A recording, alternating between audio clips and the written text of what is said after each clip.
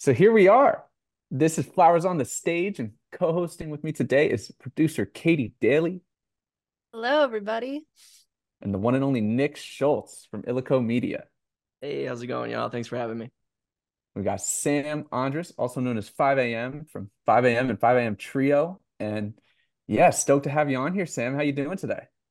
Doing all right, Cam. How you doing? Doing great. So Yeah. yeah, let's dive in. Let's dive in. Got so starting this off, gonna have some questions from the crew here, starting with Nick. Yeah, man. Sam, well, like I said earlier before we start recording, I'm a big fan of your music. There's a great deal of people that are pretty unfamiliar with the genre of music that you specialize in, that I'm a big fan of. If you were to sit at the dinner table with my grandmother, how would you explain the genre of music that you specialize in? I would say that it's electronic music that's influenced by jazz and funk. I do cater my genre descriptions to who I'm talking to because it's very Right. context dependent. If I'm at a music festival, somebody asks me what I make, I might make certain assumptions about what they already know versus if I'm at yesterday I was actually at my grandma's 90th birthday and a bunch of her friends from her apartment complex were asking me like, so what do you make? And like I know that they are, in their 70s and 80s and might not know even the term like jam bands, they might Yeah. know it, but I prefer to stick with what they definitely know, which is probably you know uh electronic music. A lot of them knew what computer music was, like the bleeps and bloops, so they can kind of relate to it that way. Mhm. And that's the lineage that I'm part of anyway. So Is that what they called it? The bleeps and bloops. specifically, yeah. I dig it. Yeah, that's when I think of like a couple guys, let me see if I can remember their names. Karl Heinz Stockhausen was one of them. Karl Heinz Stockhausen was like used a bunch of found sounds, like recordings of Okay. like shaking around in a jar or like drawers opening and closing. And the other one is Raymond Scott, who had It's a like big, stomp, right? Like yeah, like stomp. Yeah. Yeah, we also call it Foley sounds.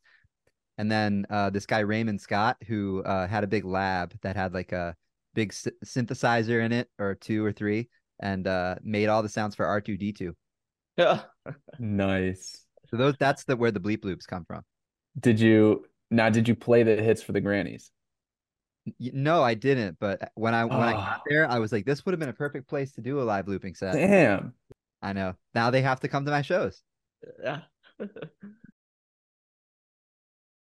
So, what do you think is universally true about your style of music that transcends to all genres? Interesting. Um, I would say melody and harmony, and actually, that's one thing that I try to do with my music is make it more timeless in a sense.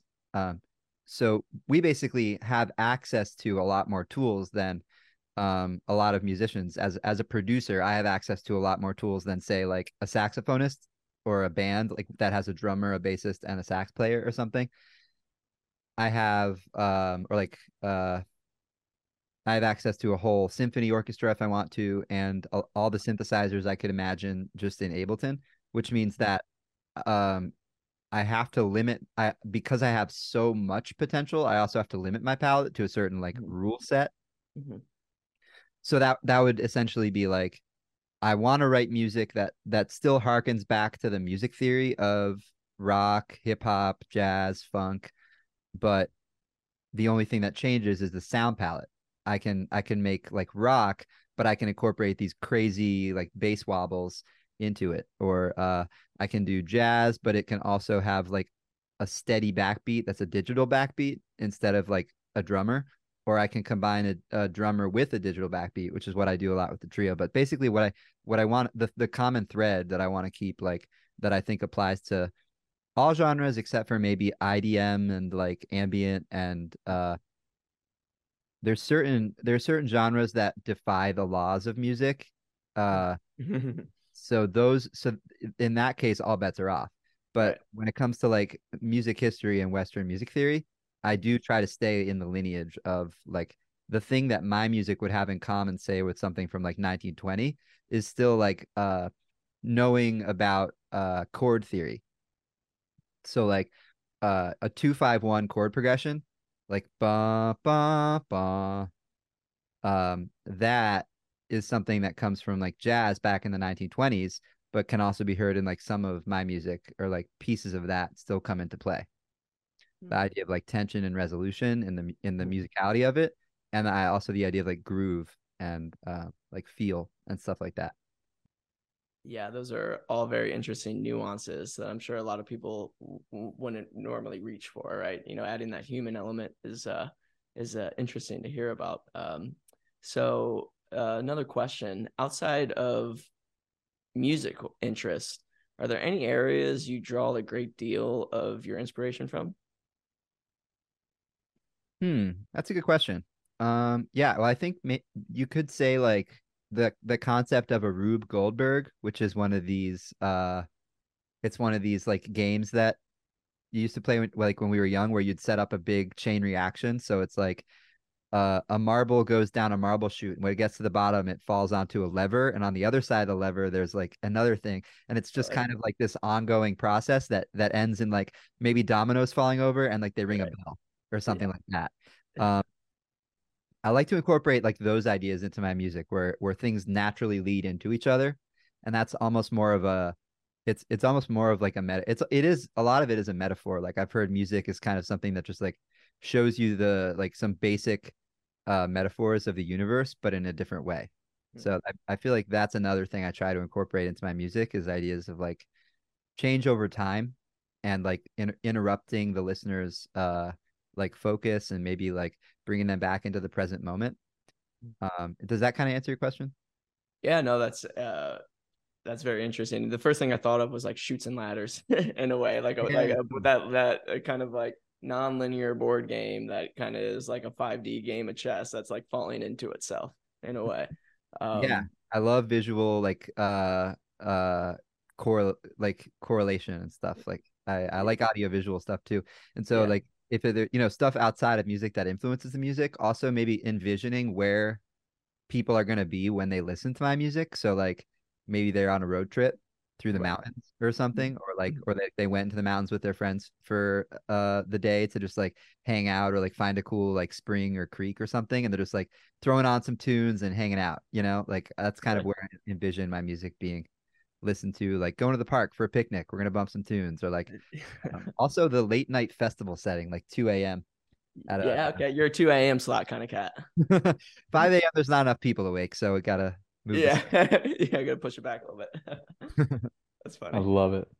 I love it. Katie's got some questions for you. I do. Well, this first question is more of a prompt. Describe your ideal creative partner. Wow. Yeah, it's a good question. I think somebody who is willing to and capable of generating a lot of ideas and having a lot of ideas.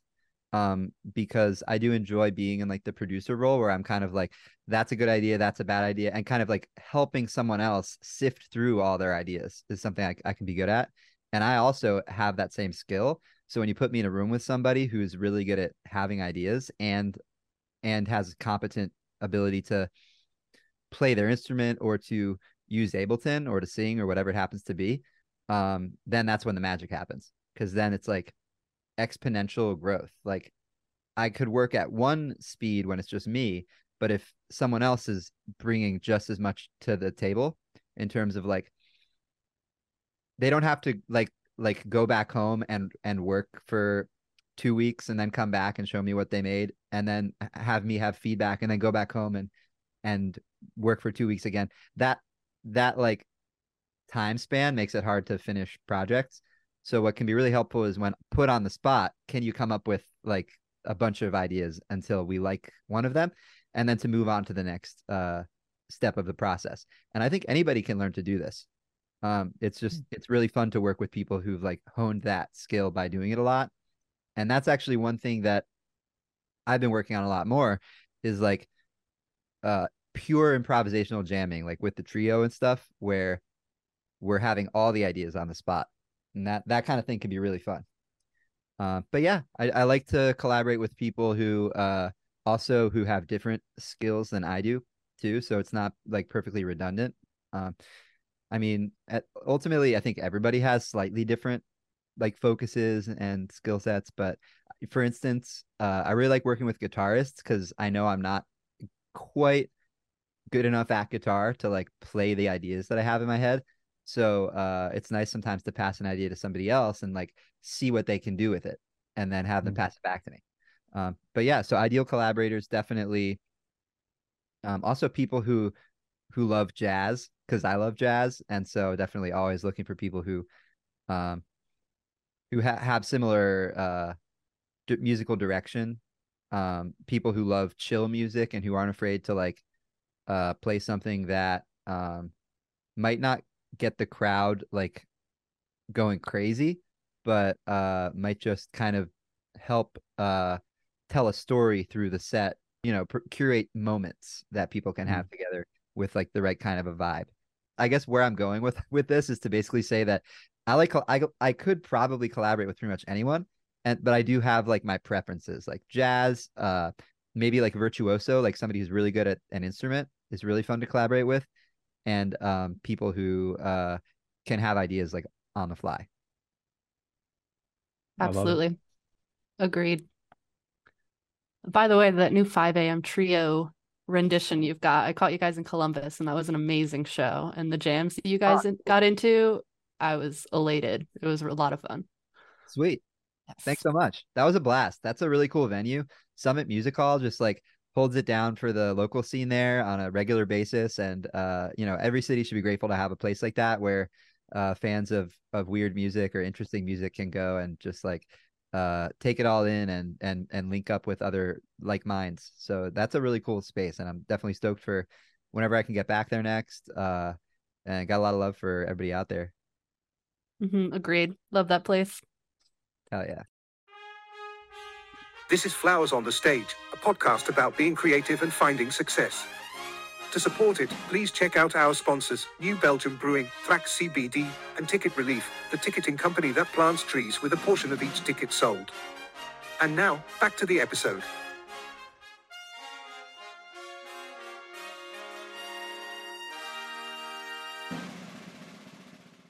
What's been going on in your life recently that you expected and that you didn't expect? Let's see, that I expected. I expected to be working on a lot of music during the next 2 weeks, and also taking a little bit of a break from a different perspective because I don't have any travel until December 15th, which is 10 days from now, which for me is more than usual. So I'm like, cool, I have next weekend just hanging out in Philly. So that's a little bit rare more recently. I've gone on like 4-night runs, or like I have 2 festivals in a weekend, or like just went to Portland last weekend and stayed a few extra days, which was really nice. But it's even nicer to just be hanging out at my house and recovering and kind of taking that time to be creative and dive into my process, which is a little harder to do on the road. I mean, I'm sure you guys know how things can quickly fill your schedule up, even on days when you planned to do nothing. There's always more to do. So it's like, I'm excited to just like actually do nothing. Sam, I want to take this conversation to the side a little bit. And so it's been how long? How many years have you been, at this as a professional? I would say 11. So since 2010, I think, or 2012. So over a decade. Yeah. Obviously, like everything from music production to promoting music has shifted in the last, 10 plus years, genres, fan preferences, you name it. And I'd love to hear, like, from the inside looking out, how do you see it shifting? And like, what are you doing to keep yourself fresh and relevant as, things continue to shift? That's such a good question. So I think that like the way that the scene shifts and music shifts is so emergent, it's hard to like predict. Do I see trends? Honestly, it's hard to say that I see like big trends, but I know that a lot of us are getting into AI music, so incorporating AI into the music. But AI can only work off of what it already Mm. knows. So, like an AI can only be trained on sounds that have already been made. So, can it make more sounds that sound amazing? Probably. And who knows, maybe that'll lower the bar for how hard it is to make music. And uh, all music will just get better. But stylistically, I don't know what that, and that's an optimistic view, of course. And stylistically, I don't know whether that means the music changes or just there's more, it's more saturated. But that is something that where a lot of us are going to get into is like, and maybe the quirks and the weird glitches about the AI, like the way that the AI works, will start to become stylistic elements in the music. Like certain types of AI are very choppy. They like chop through a bunch of different samples in a random way, and that might cause the music to become more choppy. Uh, that's just one example, but I'm not the best. But I definitely think people like Earthyme and Mr. Bill and believe it or not, actually, people like who are maybe some of our favorite artists in the bass music and glitch music scene are using AI to like are like getting into using AI. But it doesn't even really speak to like what kind of music is going to be made. Personally, I'd love to see it go to more jazzy music. I think that would be awesome. Or like some of my favorite jazz artists are like uh Yusef Days or like Yusef Kamal, I think is what their side project is with Kamal Williams. Thundercat, Austin Peralta. Like when I talk about like the moody, jazzy shit, um, also people like Haywire and Anomaly and yeah, I just think that fusion of jazz with electronic music and jazz fusion, that's where I'd love to see. Not even jazz necessarily. It doesn't have to be so complex, so many like stacks of notes in a chord or like chord changes, but musical music. So like Josh Teed playing or like Star Fox playing violin and trumpet and stuff on their beats. When I look at the scene that I'm a part of, I'd love to see more of that. Like people expressing themselves on stage, in tandem with the CDJ culture of like the like yeah, like the the house and drum and bass and dubstep. Um, I would hope that more and more people start to like express themselves on the microphone while they're DJing or like express themselves using a turntable or a keyboard or bass guitar. Uh, you have to travel with more stuff, but ultimately it's more fun and it engages more people. And I would love to think that that would be enough to create like an even bigger scene for bass music and for electronic music is for bringing in like instruments back into the equation. So I have to ask you with that, and that I think I kind of know how you'll answer this, but I'm curious. Does AI excite you or does it scare you? It excites me. I mean, I think that like you could be scared of it, but it's a wave, and so the best thing to do is to try to ride it or hop, on it rather than to shun it and pretend it doesn't exist. And I think the same is true of like a lot of things like social media and any trends that pop up, whatever the next big thing is. It's like you don't have to by any means jump on it just for the sake of doing that, but it's kind of worth looking into and experimenting with, having fun with for however long the trend lasts or however, whatever you can create with it. There's no harm in seeing what it can do. I guess I would hope from the intellectual property like standpoint that libraries pop up that where the artists who contribute to the uh learning model or whatever are compensated fairly and then contribute their artwork or whatever discography to the library. And then there's some sort of a contract that's like I sign away my rights to this work to be used in that library, but at least you get like some kind of big payout for it. That'd be really cool. Versus just like an AI that scrapes all of recorded music, because then it's like, oh, there goes everybody's like intellectual property or style, like playing style. Like there's so many things that, I mean, shoot, maybe it'll just happen. Maybe like, some AI will just have access to everything. And would that be bad. I don't know if it would be bad. It would just be different, you know? It would just be like, oh, now like originality is something that like what I do wonder what humans will be able to add at a certain point, maybe 10 or 20 years, that an AI can't do. My next question for you, Sam, what do you think it is about music that can cause for it to heal people? What do I think it is about music that can cause it to heal people or that can like help it heal people? Let's see. Um, hmm. There's something about the like when two resonances are stacked like on each other, like a root and a fifth, Hmm.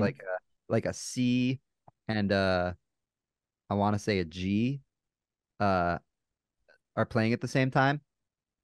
If you look at that visually, it looks very nice. It looks harmonious. It's like a big wave, and then it's like a smaller wave inside of it where everything lines up, and it's just like a nice image. And I think there's something about that unity and harmony and like pure resonance that works in the audio dimension as well. And so I think that one thing um that causes us to feel like such strong emotion when we hear music is something about that resonance, like the purity of the tones that we're hearing that causes us to like to just feel good. It's something deeply ingrained within us. And I don't know like the mechanism for how it works. Does it? I don't necessarily believe in um sound healing from like a geometrical perspective. Like 4 through 32 hertz is like the best. I think it's all relative. Like it's not about the exact hertz frequency so much as it is about the relative frequencies, like the Hmm. relationships of those frequencies and the way they create like a warm um like a warm bed of sound for us to kind of I've heard somebody say that this guy Jason Silva, who's one of those um one of those podcasters, he's like music makes room for our pain. So like if you're feeling something really strong and you don't know what to do with it or you don't know like where to put it, you can listen to music, and the time that you're listening to the music is like time that you're not worrying or time that you're not like stressing or working or dealing with other people or dealing with bullshit. You're just literally sitting there. And so it might be a way of like forcing you to meditate or forcing you to feel something that you weren't letting yourself feel because you're like tuning into the music. When you're writing music, is this something that are you doing it with this in mind? And like what is your process like? Yeah, I am doing it with this in mind. Uh, and like I think I mean it's in the way that I try to like talk about my music and the message I want to put forth. I want it to be wholesome. I think it's really important. Like it might be like for like I've always felt I don't believe anything too strongly. Like I don't believe even my deepest held beliefs. I'm like, yeah, I might be wrong about that, you know.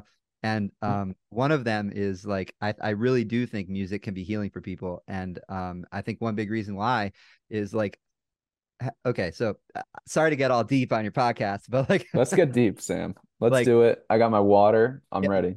you ever hanging out with somebody and like they're about to like lift a drink up to their mouth, but then you're like, "So how was your day?" And then they put the drink. I saw you just doing that. They put the drink down, and then they start talking to you, and they start talking about how their day was, and then like, if that drink is like, is that if that drink is like maybe their fifth or sixth drink of the night or something, and they're like not actually doing that good, and you just gave them a chance to like talk about some shit that's going on, Mm. that's like you're literally like changing what timeline we're in. You know, you're in the timeline where you actually said that thing and like asked that question, or you're in the timeline where you didn't and you just let them keep drinking and kind of was like, all right, see you later, walked away or whatever. And it's like, you know, sometimes you might not know when somebody needs to be distracted from whatever they're like circling back and forth about in their mind. Like it can get pretty chaotic, especially in the day that we live in right now. There's a lot of chaos going on in the world.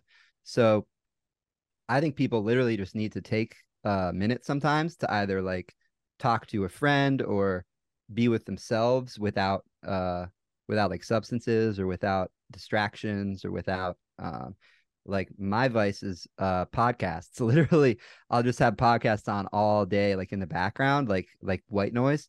But then I'll tune into what's happening on the podcast, and it could be some chaotic bullshit. And it's like, or I could have music on all day, and it could be beautiful. And so, like, what music can do is take your mind out of whatever problems you were dealing with in that time, and like actually shift your focus to something beautiful or whatever the lyrics are about. So yeah, process wise, it's hard to say. I start with like a drum beat, and then I put down the bass line usually, or like some chords.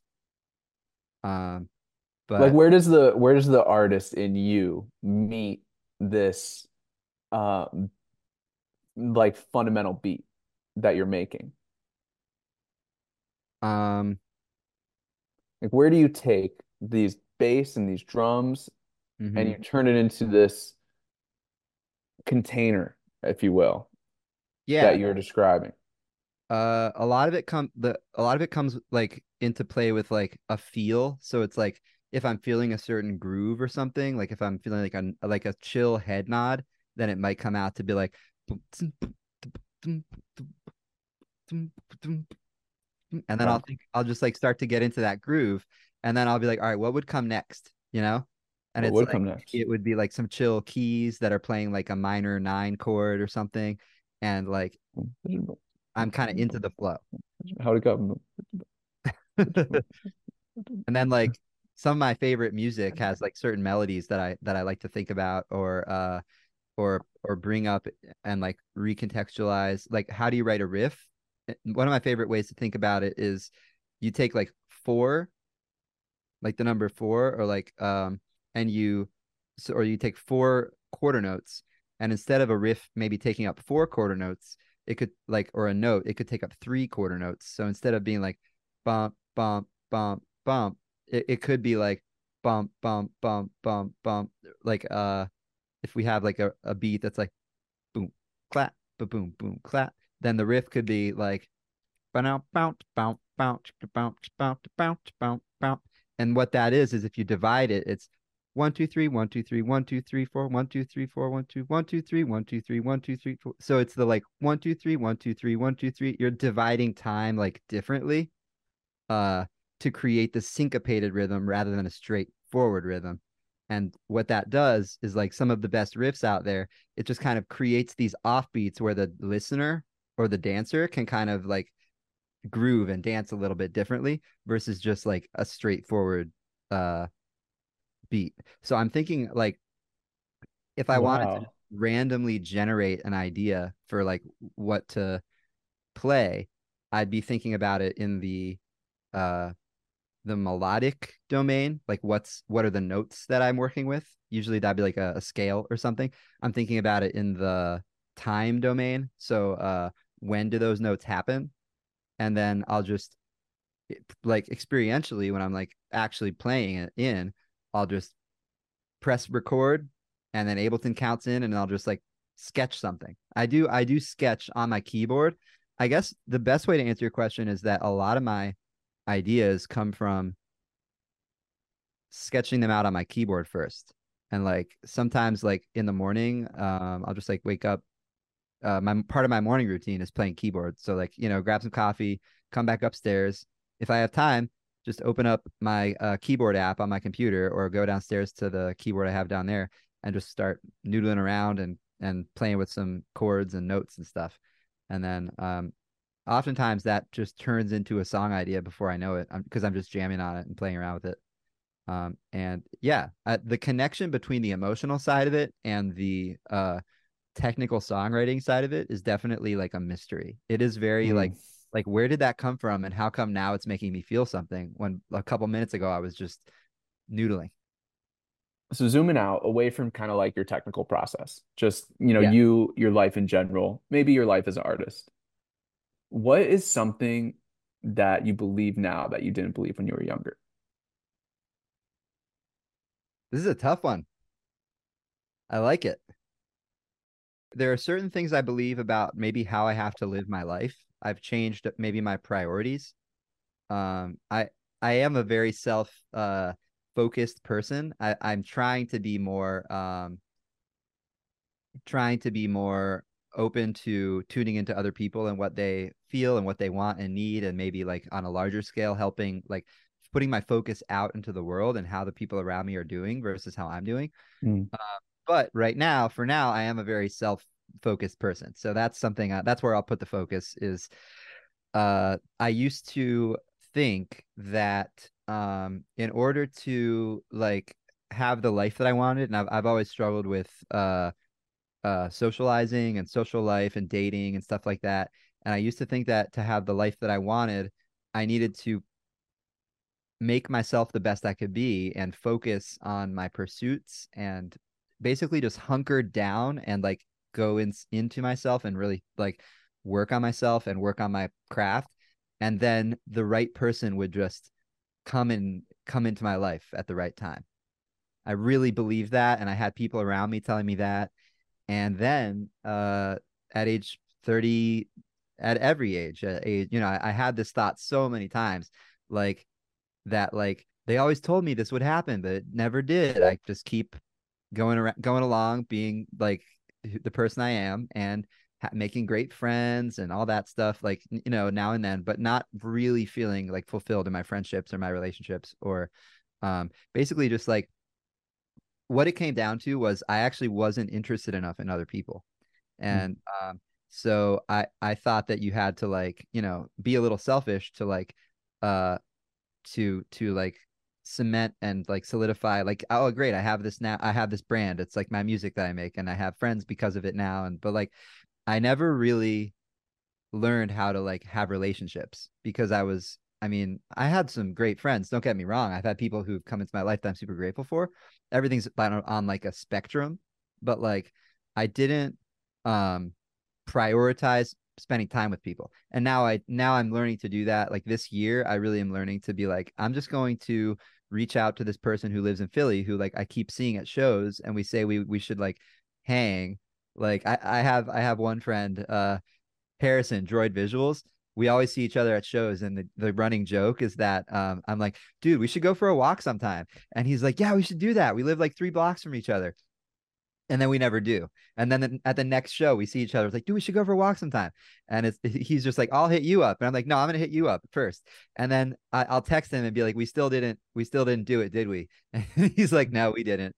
And then I'm like, you want to see who can go the longest without hitting the other person up? And he's like, no, that's a terrible idea. We should hang out.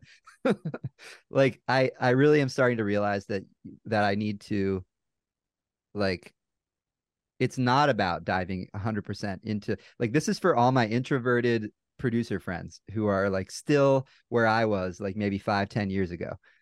I need to make the best possible product and like get my career in order, or like maybe more mainstream people who are into hustle culture. I need to hustle harder. I need to wake up earlier, take more cold showers. It's like, no, you need to like hit up that person who seems kind of interesting, who you always think you should hang out with them, and just like grab a beer and catch up. And you might come back to the studio even more inspired to make music because you did that.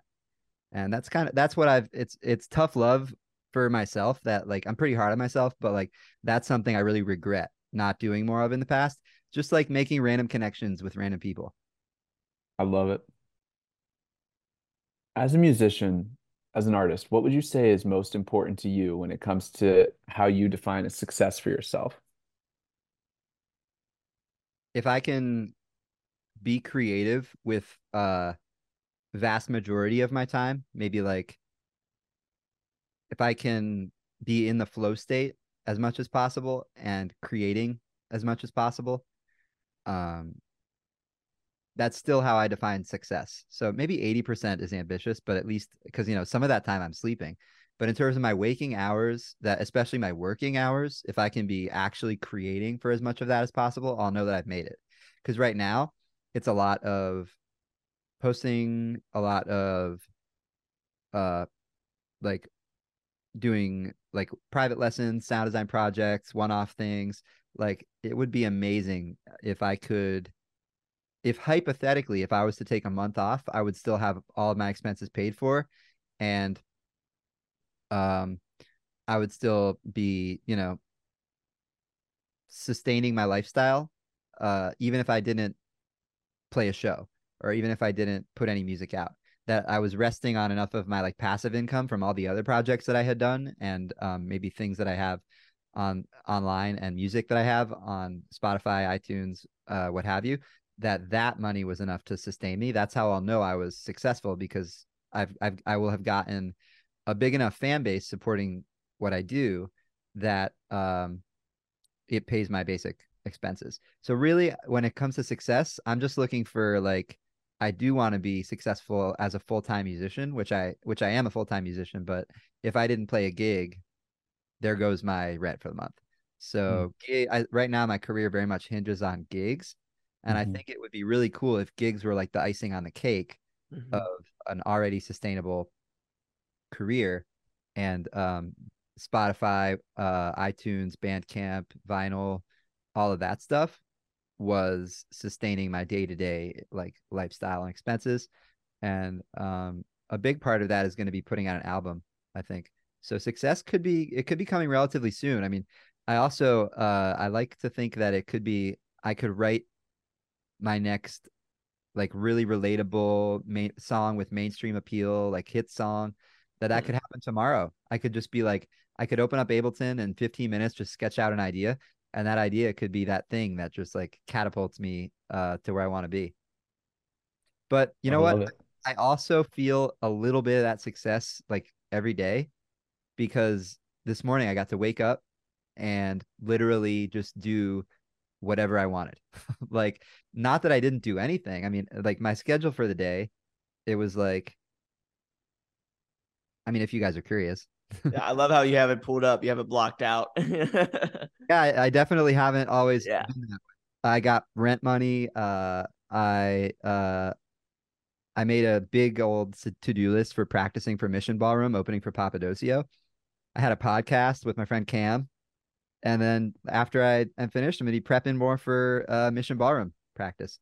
So like we practice as the trio, but then I also have to prep individually for like what the set list is going to be, like editing all the songs, making slight adjustments to the arrangements for like the length of time that we have to perform. Like we only have 40 minutes in Denver this time, so I have to consolidate a bunch of the jams to be shorter. But yeah, so I got to spend as much of my day as I wanted doing whatever I wanted. Like earlier today I played keyboard it wasn't on my calendar, but I played keyboard for like an hour. Went for a walk. Like on the walk I got a sandwich. I didn't have to worry about like being back at my shift at a specific time. I feel like, I guess this is a long-winded way of saying I feel like I'm kind of successful already, because I get to do, with most of my day, I get to do what I want and kind of like focus on music as much as I want to, which is such a blessing. Like I can't overstate how grateful I am for that. And I get to like, connect with other like-minded creative people, talk about the stuff I've always wanted to like talk about with other people, like sound for virtual reality, or like AI music, or just what's the latest synth that I want to dive into that I haven't really explored yet. So with music being able to be my full-time job, it's like I feel like I'm already there. Katie's got a question for you. Yeah. I'm curious, in the music industry, if there's other musicians like bands, producers, even pop stars, who do you look up to in the business sense? Yeah. For some reason, the first one who comes to mind is Tycho. I have a sense that he has his hands in a lot of different cookie jars, as they say. And like, I don't even know, I think that's the term, but wears a lot of different hats. And he does graphic design. He does obviously his music distribution and plays shows, and he does a live band. So a lot of it is, or he at least has done a live band in the past. It's all stuff that I would love to do, is to have that lifestyle where I'm working on a something new every day. So I would love to do projects for like Sync, like actually Eskimo is a guy who I really look up to, because I think he did a full pivot for it's ESKMO. He did a full pivot from playing festivals and making bass music to doing soundtracks for like Netflix shows.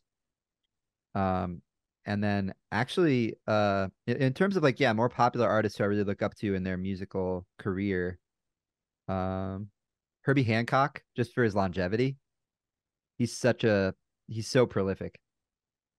Flying Lotus, because he's a true artist. Like, when he got bored of making lo-fi hip hop beats, he started making horror movies. It's just like he's like, I'm just gonna keep making stuff. You guys can like it or not. And I'm like, he's purely just expressing himself, which I find really impressive and cool. Mr. Bill, because he has managed to really flourish doing pretty much almost everything. Like, I'm sure he's done scoring or like sync licensing music, but he's also put out multiple albums, a lot of collaborations. When it comes to the career side of things and management, collaborations are huge. Video is big, like TikTok, Instagram. And so Honeycomb is another one, because he's been able to he was like using this website where you can randomly get matched with another user and you just have a video chat. It's I think it's called Omegle, or yeah, what is it? Omegle, you nailed it. Yeah. And he will literally just like log on, and someone will be like, "Hey, what's up, man?" And then he'll have sampled what they said on a keyboard, and he'll be like, "Up, man, up, man, up, man," and he'll just like start a beat. So impressive, because what he's doing, it's like very disruptive. He's just like he's creating real magical moments for people. Lots of people. Like, he'll probably record hours of just like performing live looping for like many people on this app, and then reshare those live loop videos on his Instagram and his TikTok. And now he just blew up from like maybe 10,000 followers to like 100,000 followers overnight a few weeks ago.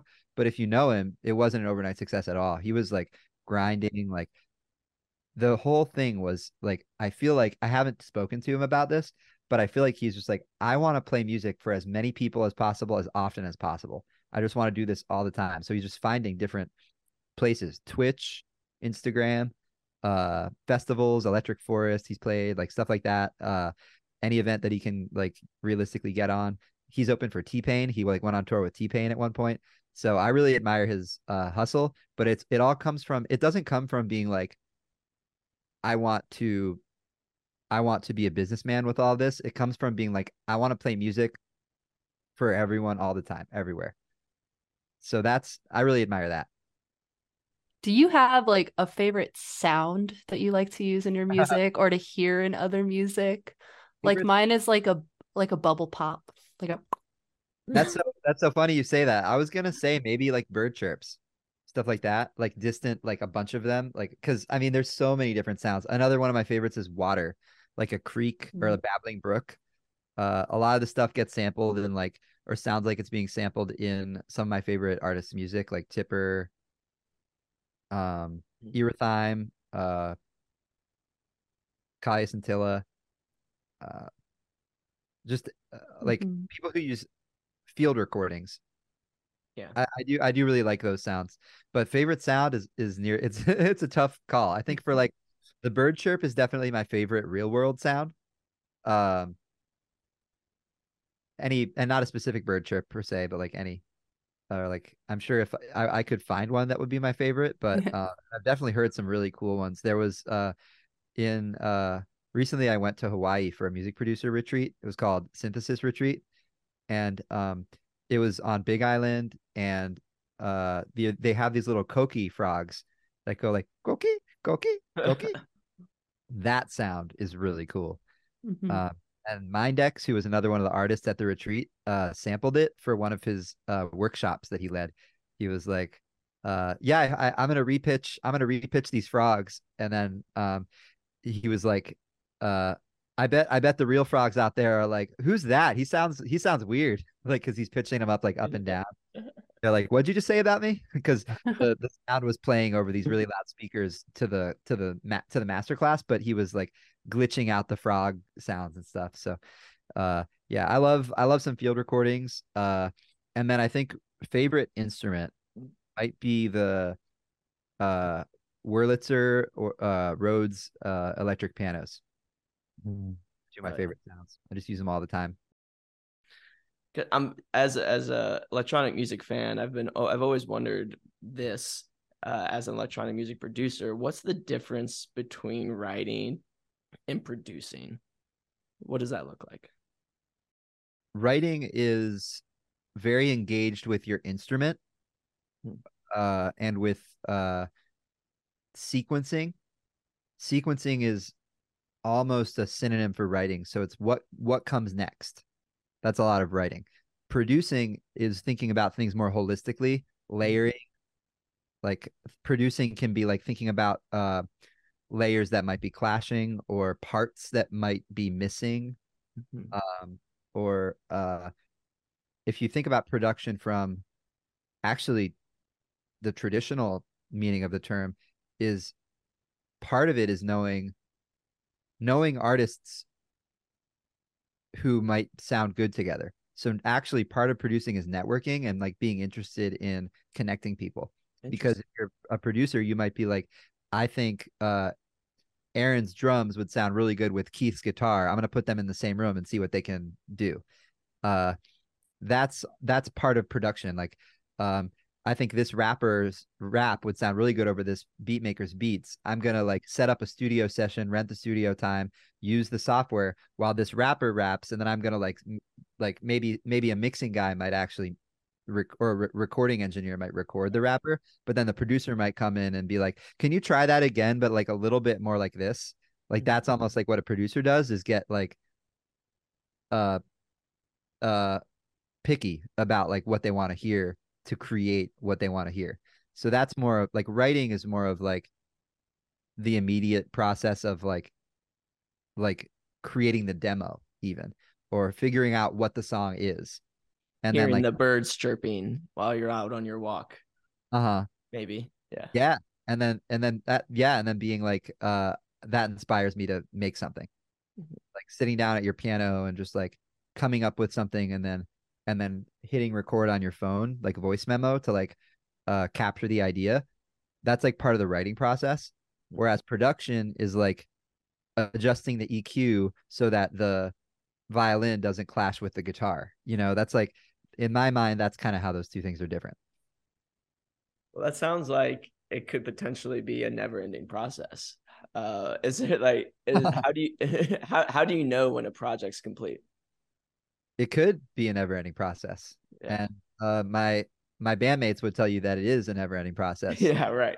Could be an ending process because Exactly. we have some great music we've been working on, but a lot of it's not going to be out until like middle end of next year, just because of like my release strategy is I want to put out singles for a while and kind of build up my momentum on Spotify and stuff before I put out an album.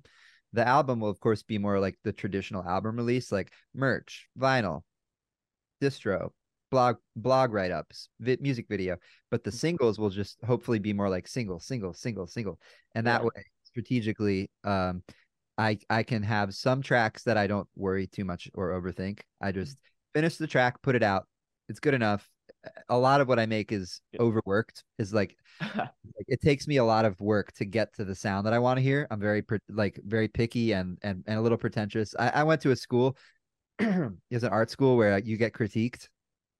Yeah. And in those critiques, I had a lot of critiques. And in those critiques, you might think you made your best work ever. You might think you made the best work that's been created by anyone. I've made the best piece of art anyone has ever made. You bring it into critique the next day, and the first thing someone says is, I'm not really getting what you're trying to communicate here. Mhm. you know? And you're just like, oh, but what do you mean? But I just pulled an all-nighter. I'll have you know that I haven't slept in 5 days, and you're telling me you don't think I'm that good. So now I'm so like sure that there's some other thing I could fix, because every time I would bring a piece into critique, there was always something I could fix. Whether it's like, it's hard to tell that the light behind, like I went to art school, so it's like it's hard to tell that the light behind the guy is coming from the right, because you have one shadow right here, but then there's another shadow over there. And then so I'm like, oh man, I thought that was really obvious, but I guess I had to fix it.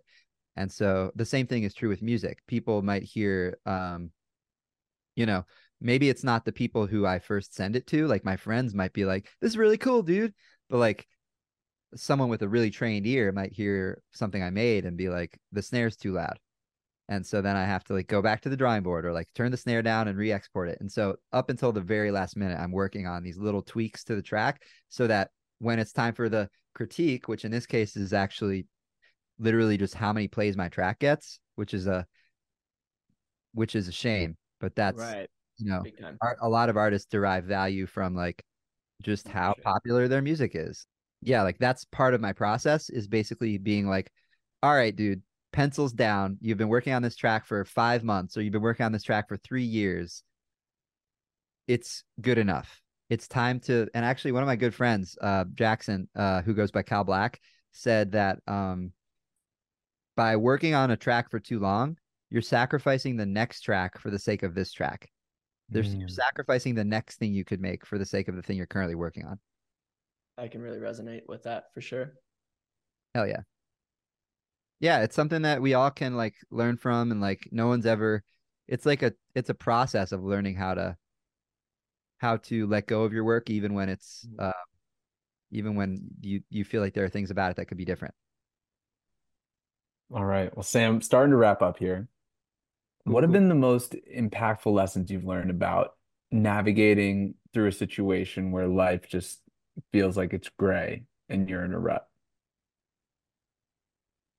I would say that mindfulness has had a big impact on me. Sometimes you really do need to just like take a look around, like look up from whatever you're doing, and just and kind of like change your scenery, change your setting, um, change, or I've honestly I do struggle with a lot of things that are it's funny, I was looking back at some of my old notes from when I was in school 10 years ago plus, and I had the same problems that I do now. It was the same. It was like I could have written that yesterday. That's crazy. And I'm like, it's a lot of different ones, and I've solved a lot of problems too. But it was just some of the more abstract stuff, like being indecisive, or like waking up and feeling kind of like I got up on the wrong side of the bed and being like, I don't really know what to do with myself today, and then being like and then being inspired and like figuring out what my day looks like as I go. Like there's and also things I struggle with, social, like life and skills and stuff. Other people might not. I'm just super hard on myself. That's another one. And being indecisive. So like taking a long time to do an easy thing, getting stuck, getting distracted, and then the thing still hasn't been done.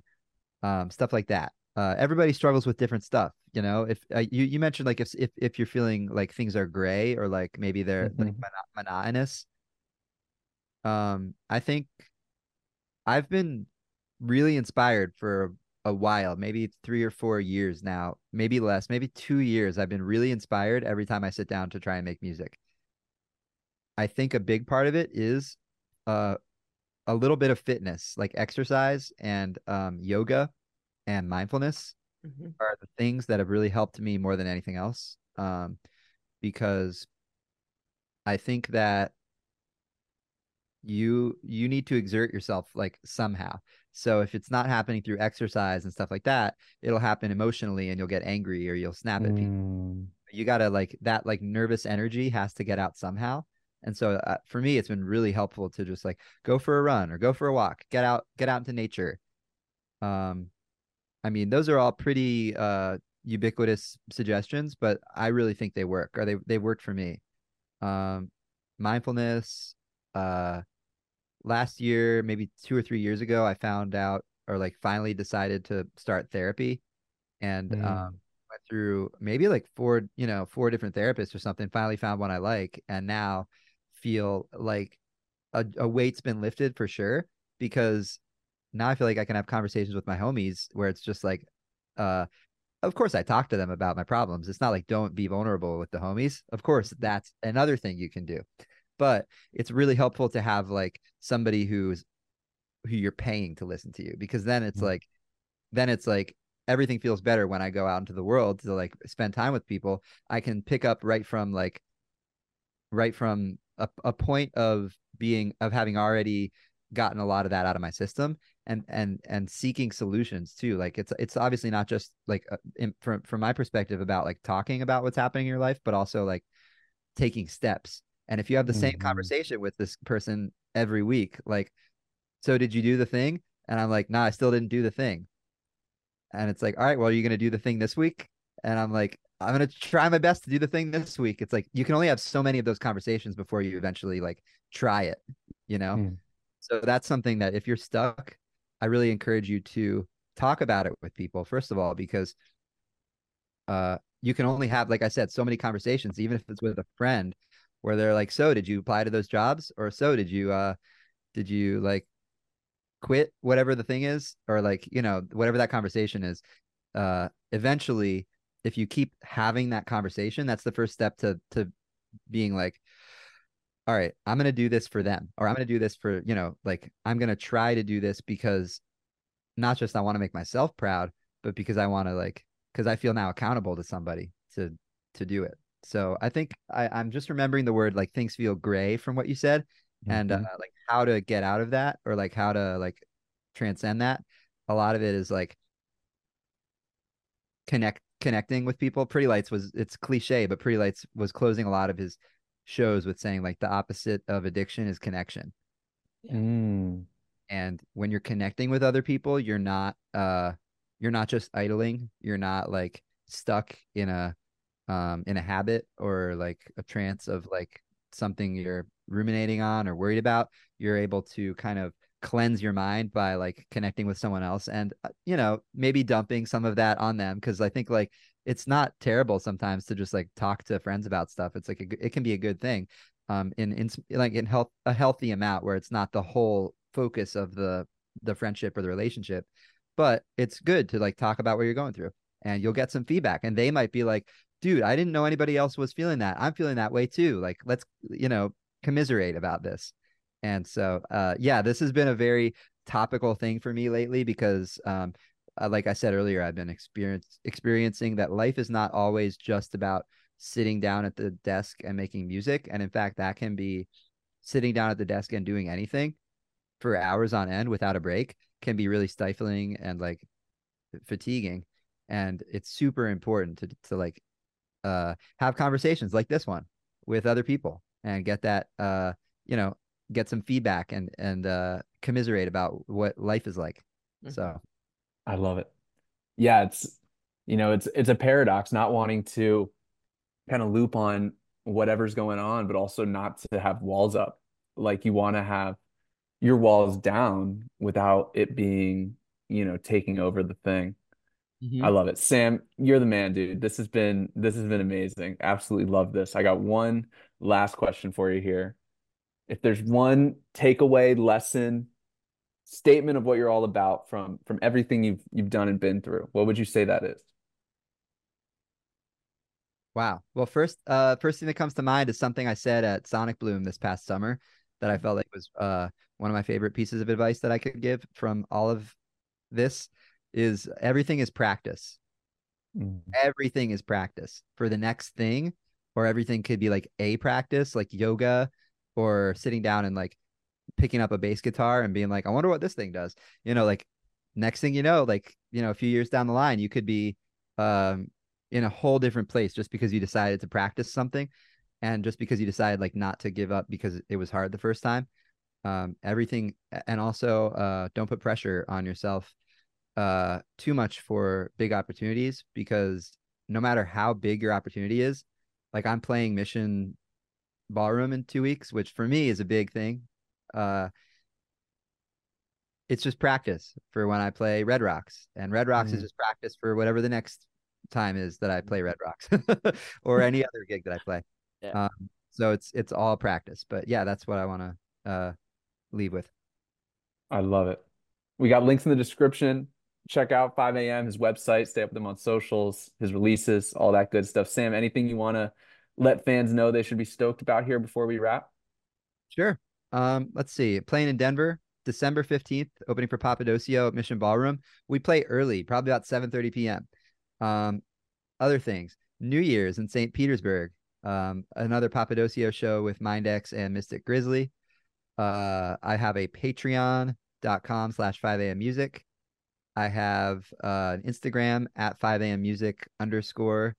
And you can see all my links from there. And that's where I do most of my shenanigans. The Trio is a band with Zone Drums and Keith Wadsworth, also of Wax Future. And we are looking to play a lot of gigs in a lot of new places next year. So if you check out the music and like what you hear, feel free to get in touch. Hit me up on Instagram. Yeah, I'm just super grateful to have been on this podcast. And thank you all so much for having me. Our pleasure. Our pleasure. Sam, you're the man, dude. Thanks for all you do. Thanks for the tunes. Need some 5 a.m. Trio back here soon. Hell yeah. Thanks so much. Y'all are the homies. I appreciate your time. I have a very special gift for you guys, which is that I am going to send you a live looping set. Amazing. Let's go. Yes. Yeah. Amazing. It's been an absolute pleasure talking to you, Sam. Thanks, Katie. Awesome. Thank you. Dude, thanks for taking the time and take care. Safe travels. Hope Denver's amazing, dude. Thanks so much, Cam. Cheers. Love y'all. Be well. Much love.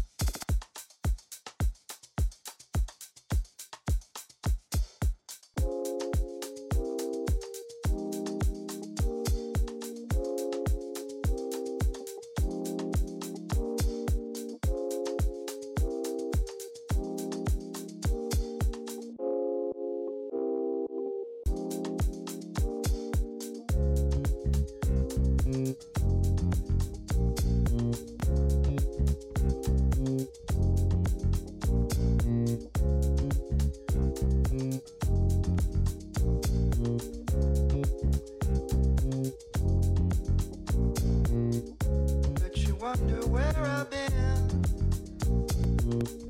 Search to find the love within. But I came back to let you know. Got a thing for you, and I can't let go. My friends wonder what is wrong with me. 'Cause I'm in a daze from this love you see. And I came back to let you know. What I think for you, and I can't let go. People search around the world for love, but they'll never find what they dream of. What you want to do for love? You're trying everything, you won't get love. You're not wrong, only you can tell for love what I would not do.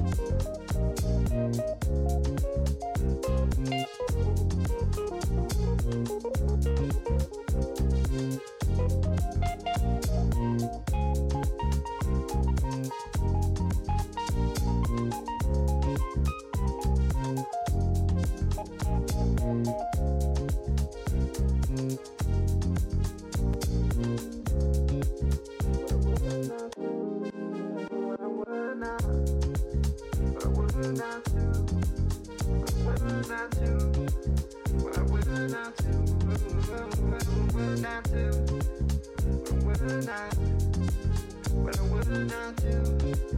What I would not. What I would not do. What I would not. What I would not do. What I would not. What I would not do. What I would not.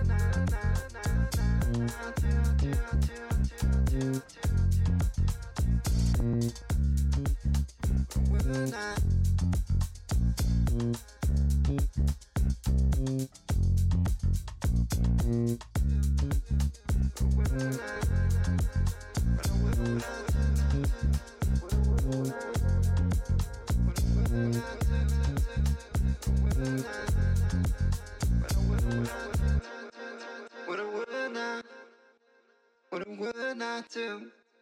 What I would not. What I would not do. What I would not. What I would not do. What I would not. What I would not do.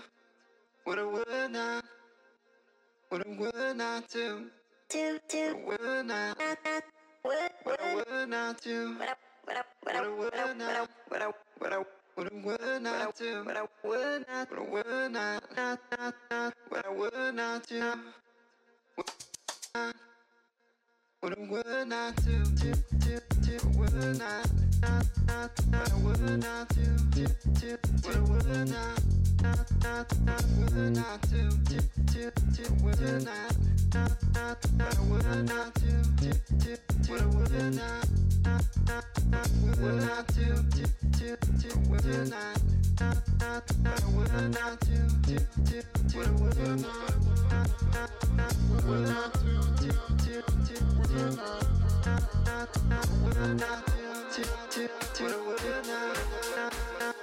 Would not do.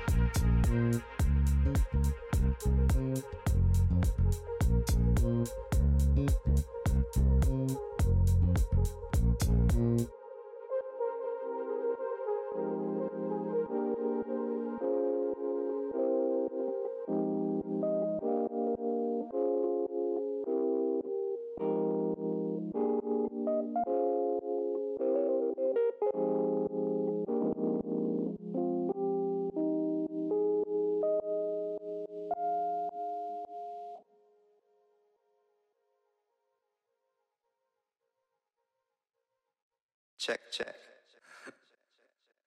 That was a fully improvised looping set based on the track Do for Love, or What You Would Do for Love by Bobby Caldwell.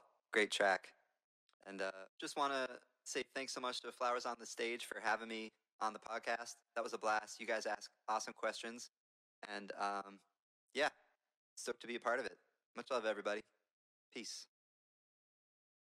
I'm Katie Daly, producer of Flowers on the Stage.